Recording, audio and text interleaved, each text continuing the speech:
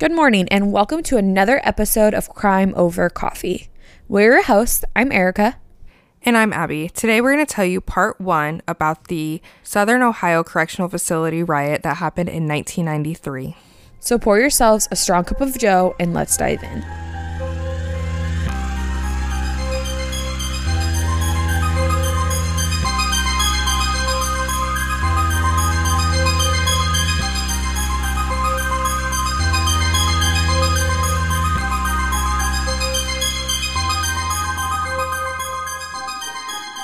The Southern Ohio Correctional Facility is also commonly referred to as Lucasville Prison. So if you hear me say Lucasville, that's what I mean. I think that's what I tend to say when I talk about this riot. It's a maximum security prison that was constructed in 1972 in Lucasville, Ohio. It was known as one of the more violent facilities in the country. It had a lot of more of the hardcore criminals, murderers, rapists, that kind of thing. So it was a rough crowd. There was also a lot of different gang affiliations and different groups within the prison that would butt heads, which did not make for a pleasant experience. Not to mention that it was extremely overcrowded. They had cells that were 10.5 foot by 6.5 foot, made for single prisoners that would be doubled up. Unfortunately, that's still stuff that we see happening today in prisons. Yeah, as you'll see in this story, a lot of it has to do with prisoners' rights and what should be happening in prisons and what's maybe not necessarily happening in prisons. The prison also had its fair share of issues leading up to the riot that occurred in 1993. There was a time in 1973, so pretty soon after it first opened, where 2 guards were killed. They had prisoners holding hunger strikes and inmates filing suit against the state for cruel and unusual punishment and overcrowding. There's also a case where a 32-year-old teacher at the prison, Beverly Taylor, was murdered when she went into a restroom by one of the inmates who stabbed her with a homemade knife. It had, like I said, its fair share of issues. In 1990, the prison got a new warden, Arthur Tate. He, from interviews with him, was not happy to be transferring into this prison. He basically got told by the higher-ups that that's what was going to be happening. It had a really bad reputation, and he knew it and was very nervous to be taking on this position and role. I think it takes a lot in a person to be able to work in one of the maximum security prisons. Yeah, it's actually really interesting. I think it takes a very special person to work in this field. I know for a while I knew someone who just transported prisoners for like community service, and he said it was absolutely horrible. He got threats all the time, so I cannot even imagine. And you know, something I noticed too from specifically looking into this case, interviews with prison guards talking about how they feel like when they're in there, they're kind of losing some of their freedom too. It seems like a very dark, stressful place to be working every day. However, I mean, specifically for Lucasville, a lot of the prison guards work there because it was the big source of jobs in Lucasville. Lucasville was a pretty small town. There's not a lot going on. And in comes this prison, which offers a bunch of jobs and benefits. So a lot of people look to that for their source of income. Yeah, I had in college a bunch of criminal justice professors who had previously worked in prisons and then had switched to becoming a professor.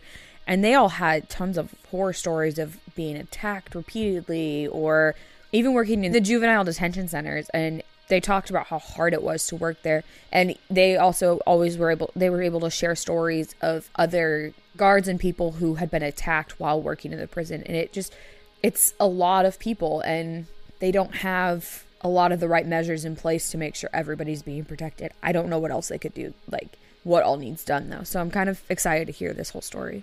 So before Arthur Tate comes in, like I said, the prison was kind of a mess. They were really lax on rules. Inmates talked about how bad it was, and they almost had too much freedom because there was just not enough control happening. So here comes Arthur Tate, and he decides we need some changes. So he starts enforcing rules and he's being stricter. And something that came into issue was putting inmates in same cells that are part of these different groups or gangs or whatever you want to call them. They had a pretty distinct Muslim group. The Aryan Brotherhood was in there and the Black Gangster Disciples, and all very different beliefs, and they did not mesh. I think that was a good move of the warden to do. I think that's probably some things that should have been. First off, they're not even supposed to be sharing cells. They're supposed to each have their individual one, you said, right? Mm-hmm. So, yeah, but if you're going to stick two people in a tiny room together, they should at least be able to get along. No, he mixed them. Oh, you said he mixed them. Yeah, he mixed them, which caused a ton of racial tension. I thought you were saying he went in there and moved them. He I think was over the attack because there would be attacks on each other, and he was like trying to put an end to it. So he actually mixed people from different gangs, and it caused a lot of issues. So what was his goal? For them just to take each other out so that there were less people in the prison? I don't think he had any malice in it. I think he really was just trying to get some more control over the inmates and not just giving them what they wanted. From them talking, the interviews with inmates, it was very, like I said, free and lax, and they kind of made their own rules almost to a sense. So Arthur Tate, the warden, was really trying to like lay down the hammer and say, you guys are inmates, you're prisoners, you don't get to dictate how this is going to go. There were also apparently a lot of instances where Arthur would encourage inmates giving dirt or quote-unquote snitching on other inmates. There was some talk about prisoners not being able to open their windows and there being poor air circulation in the prison. Some prisoners, I guess, were only permitted 1 5-minute phone call a year, and they're talking about having to march to meals in a certain formation. It was just a lot of tension building. So these are all things that you're saying the warden came in, he put all of these in place. Yeah, he's starting to implement more rules. He's trying to be strict. From how he talks and like reading stuff about him, he just kind of seems like he was doing what he could with the situation he had. So I agree that there needs to be some rules and it shouldn't be lax, but I don't agree with the way that he went about it. Yeah, it's very messy. And all these prisoners were accustomed to acting a certain way for so long. And then he comes in, is like, heck no, we're not doing it this way. And, a lot of times people in prison probably aren't one to just like roll over and not say anything. And that's not everyone, obviously. Some probably were just trying to get their time done, but you don't have that a lot, especially since it was a maximum security. You had people in there for life. There was a death row. When you feel like you've got nothing to lose, I feel like it pushes you to go against the grain. The mystery has been solved. Here at Crime Over Coffee, our go-to caffeinated beverage for every episode is Fire Department Coffee. And you can get some as well and save 15% with our exclusive coupon code CRIMEPOD15. Owned and operated by firefighters and veterans, 10% of all their proceeds go directly to helping sick and injured first responders. And with an incredible range of flavors and caffeine strength, it's a company that all of us can easily support. So please go to firedeptcoffee.com and use our coupon code CRIMEPOD15 to support us, support them, help first responders, and get some incredibly tasty coffee along the way. What really set some people over the edge was Arthur started to implement tuberculosis testing. He was going to do that and make sure it wasn't spreading, which, great. That's probably a good thing to have some type of disease control. However, he was going to test every prisoner. And the Muslims in there did not want to take the test because the test had phenol in it, which some forms of Muslim religion forbid any type of alcohol passing through the body. And they would say phenol is a type of alcohol. So they did not want to take that test because it was against their religion and their beliefs. Which is a big thing. I know that there are a lot of different religions out there, and some of them don't even allow like any medical procedures to be done at all. And that could be seen as a medical procedure. I will be honest, I don't know in depth about the Muslim religion or culture, but if that's what their belief is and if that's their culture, then I feel like you can't do that to them. Even if they are a prisoner, because even as a prisoner, you have rights. Yes, you're supposed to. But you're right. Okay. Yeah, I think you could see where this story's going. I mean, you're talking about how awful this place has been. So yeah. So the plan was, because there was so much flare up in response to the TB tests that were going to be going around. Arthur's plan was right after Easter, the day after Easter, they were going to lock down the prison and they weren't going to have their normal day-to-day activities, and they were going to have teams that would go to each cell and test the prisoners in their cell. So there wasn't any movement. It, decreased the risk of attacks or getting overpowered by a lot of prisoners reacting. And word just got around of it, people talking about it, prisoners overhearing, and some of the Muslim group in the prison heard about this and decided, no, we're standing up against this, we're going to do something. And so on Easter Sunday, which I do think it's interesting, I was watching a documentary on this riot, and one of the inmates talked about how they picked Easter specifically because they knew that one of the reasons was that Arthur would be home with his family and they wanted to ruin that day for him. And also they knew that there's a chance there'd be less guards because they would take off for Easter. But they decide Easter is when they're going to make their stand. I feel two ways about that. One, savage. Two, smart.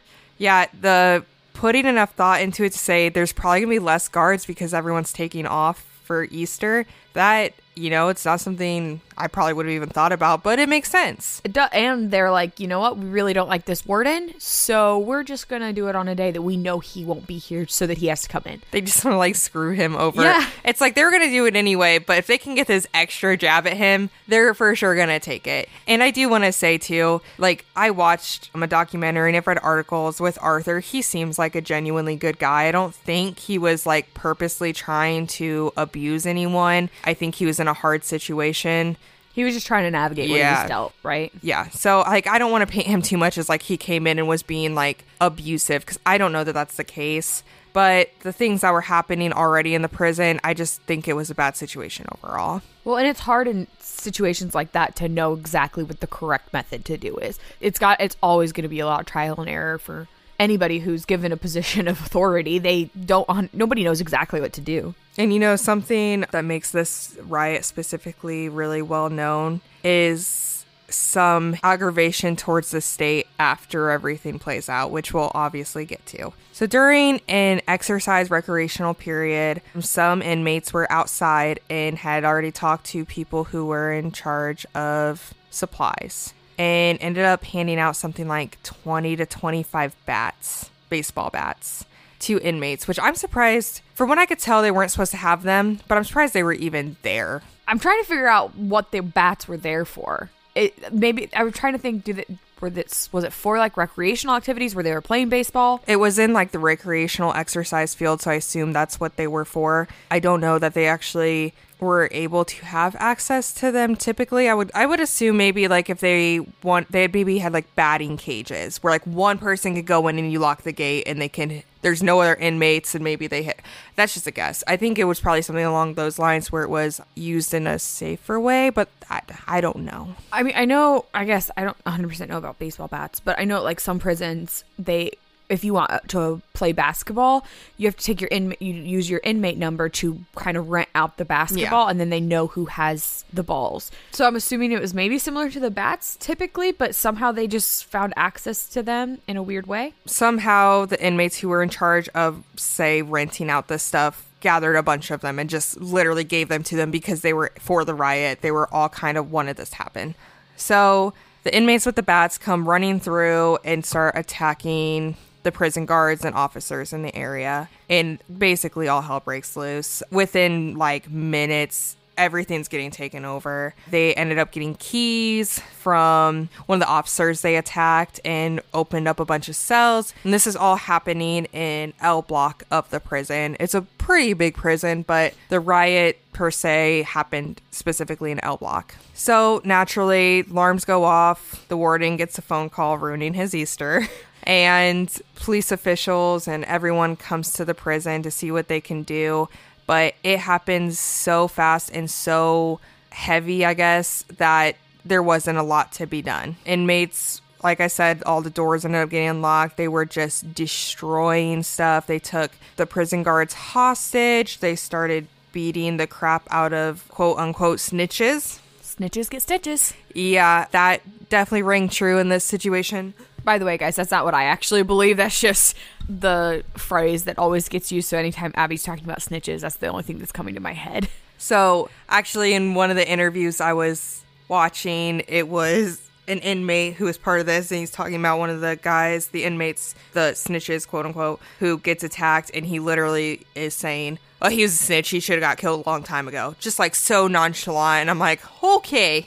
Yeah, that's how they felt. And you know, like I said, there was all these racial tensions and different gangs kind of attacking each other, and it was bad. They were setting fires, like burning their files so they wouldn't have their files when it's all said and done. They broke a bunch of stuff. At the end of it, there was something like $40 million in damage done to this prison, which, mind you, is a fairly new prison. It had only been there about 20 years. It's crazy, but you can tell how much planning that they put into it. They'd really thought about it and had done a lot of preparation.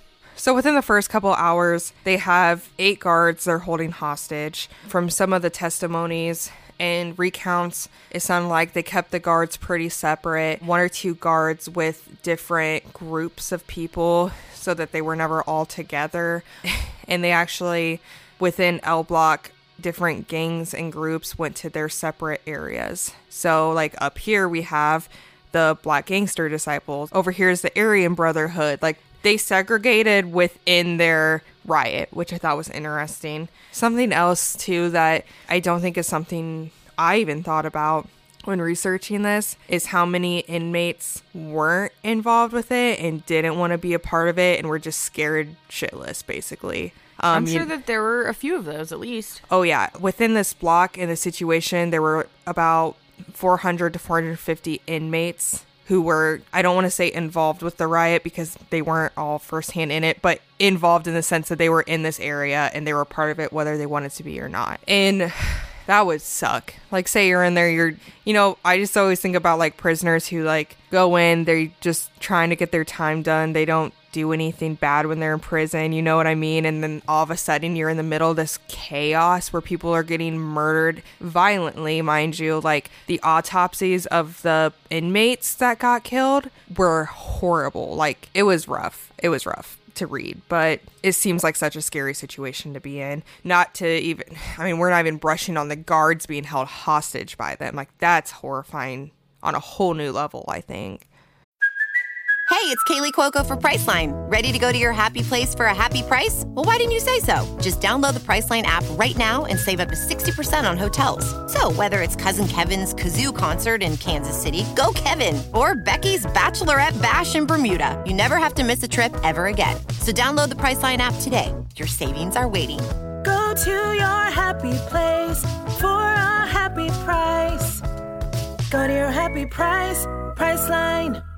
Right away, they set up a perimeter. There's all kinds of different agencies outside the prison. They immediately cut off electricity and water to that block. Something I found out actually today when I was like touching up on this before we started. For part of the riot, like the beginning of it, the prison adjacent to L Block where the riot's happening still had prisoners and was still functioning. Later on, a couple days into it, at some point, they start transporting some of those prisoners because they started acting up in response. But I thought that was something that's interesting that you don't think about with riots and stuff, and because prisons are huge. I don't think a lot of people realize how big they can be. Do you really need to like shut down the whole other part and try to transport them all out when you have something going on in one area of it? Probably not, as long as you can keep them under control. But once word spreads that this block did it, then, A, B, all the other blocks are going to be like, well, now we can try. Yeah.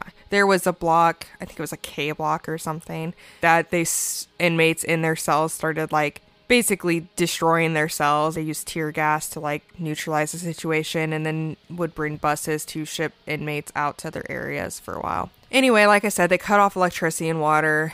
Their plan was to shut off their resources and wait it out.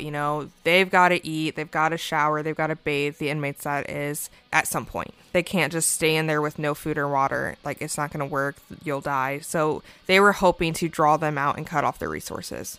It sounds like a great idea from what you've told me, though, so far. Like I said, they did a lot of preparation. So part of me wonders if they kind of prepared for that or had a backup plan for if the prison tried to stop them?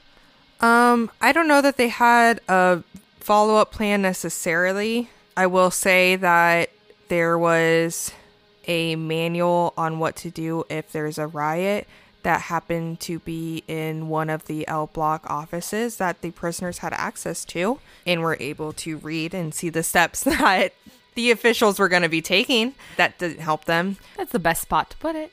What the prisoners wanted, the inmates part of the riot, was they wanted to talk to the media. They wanted to tell the media about the conditions they were living in the prison. They wanted to talk about how they felt like they needed more rights, and they wanted to basically get their side of the story out there. Those officials in charge of this situation weren't going to let that happen. They were very hush-hush with the media. For the beginning of the riot, at least, they weren't giving really any information. At some point within the first couple days, a couple inmates start just carrying out bodies and dropping them out into the yard of prisoners that had died. There's a point where they bring out 5 or 6 bodies in a row. Was that mainly just to get the attention of the press? I'm not sure. I'm not sure if it was to make a statement or maybe, like it was other prisoners trying to give the people who got murdered respect by like bringing their bodies out of the situation instead of just laying there. I'm not sure if there was any motive behind it or, maybe on a more disgusting level, they didn't want to smell the dead bodies. I'm not sure. So there are a couple inmates when you research this that pop up a lot. One being George Skates. He was one of the leaders of the Aryan Brotherhood that were inside, and he kind of decides to be the spokesperson, I guess, for the riot. So he comes out into the yard with a megaphone and demands to talk to somebody in charge and says, if you shoot us, he had some other inmates with him, if you shoot us, something's going to happen to the hostages inside. Meaning the prison guards that they had hostage. They had 8 of them. I forgot about the prison guards being held hostage. Yes. So, they yell down, they figure out who it is, and they are like, Skates, call this number so we can talk and set up negotiations. So they have a negotiator come in, and then something researching this I thought was interesting. They don't have somebody who's well known or actually in charge be the negotiator because they want someone lower down who can say, I've talked to my boss, because it buys them time. Because really the goal here was to just stall it out as much as they could. So Skates is talking to a negotiator and saying that they have these 21 demands that they came up with. Things to happen if they were to surrender. It was a range of things. Some of them were like, I want to know we're not going to get in trouble after this. Like, you can't do that, That's not how it works. And then there were just some with better conditions. They wanted to talk to the media. Skates specifically says, if you let me talk to the media, we will give you 2 hostages, and we also want you to turn the water and lights back on. And they're like, no. They're like, well, we'll let you talk to the media. You have to give us hostages. Maybe we'll send in some care packages, which is what ends up happening. Mind you, this is everywhere at this point. So they have all these different agencies. The National Guard comes in, and there's not housing for them. So they're staying in nearby barns, which it was kind of in the middle of nowhere, Ohio, Midwest. For those of you who don't know, there were probably quite a few barns for them to stay in nearby. Probably a lot. And there are families of the hostages who gathered at a school that was nearby to the prison and were waiting there to hear any news, find anything out. Something else that comes up, interestingly, in the interviews with the inmates involved in this is that they said specifically, this is not a race thing, this is not a separation thing, this is us against the establishment. He was like, when everything broke out, we had our issues and people died, but we kind of collectively came together to deal with what we wanted to. I mean, I guess that's kind of a good thing that came out of it, is they were all able to work together in a terrible way, but... So everything, like I said, is stalling. About 3 days in, they haven't had a talk with the news media quite yet and where they're going to release a hostage. But about 3 days in, they start hanging sheets out the windows saying, there's one specifically that says, you have 3.5 hours to meet our demands or one hostage dies. This is where things take a turn. Stay tuned for next week's episode where we complete our story about the Southern Ohio Correctional Facility riot. Thanks for listening to this week's episode of Crime Over Coffee. You can find us on Instagram at Crime Over Coffee or on Facebook at Crime Over Coffee Podcast, where all of our photo and video content for each episode can be found. You can also email us your thoughts and case suggestions at crimeovercoffeepod@outlook.com. Also, all of our sources can be found in the show notes of each episode. If you would like, you can support us by going to anchor.fm/crimeovercoffee. Donations are greatly appreciated and assist in making the podcast possible. Other ways to support us include recommending us to friends and family, giving us a 5-star review on Apple Podcasts, and subscribing to us on your favorite podcast listening medium. So again, thanks for listening, and we'll see you next time.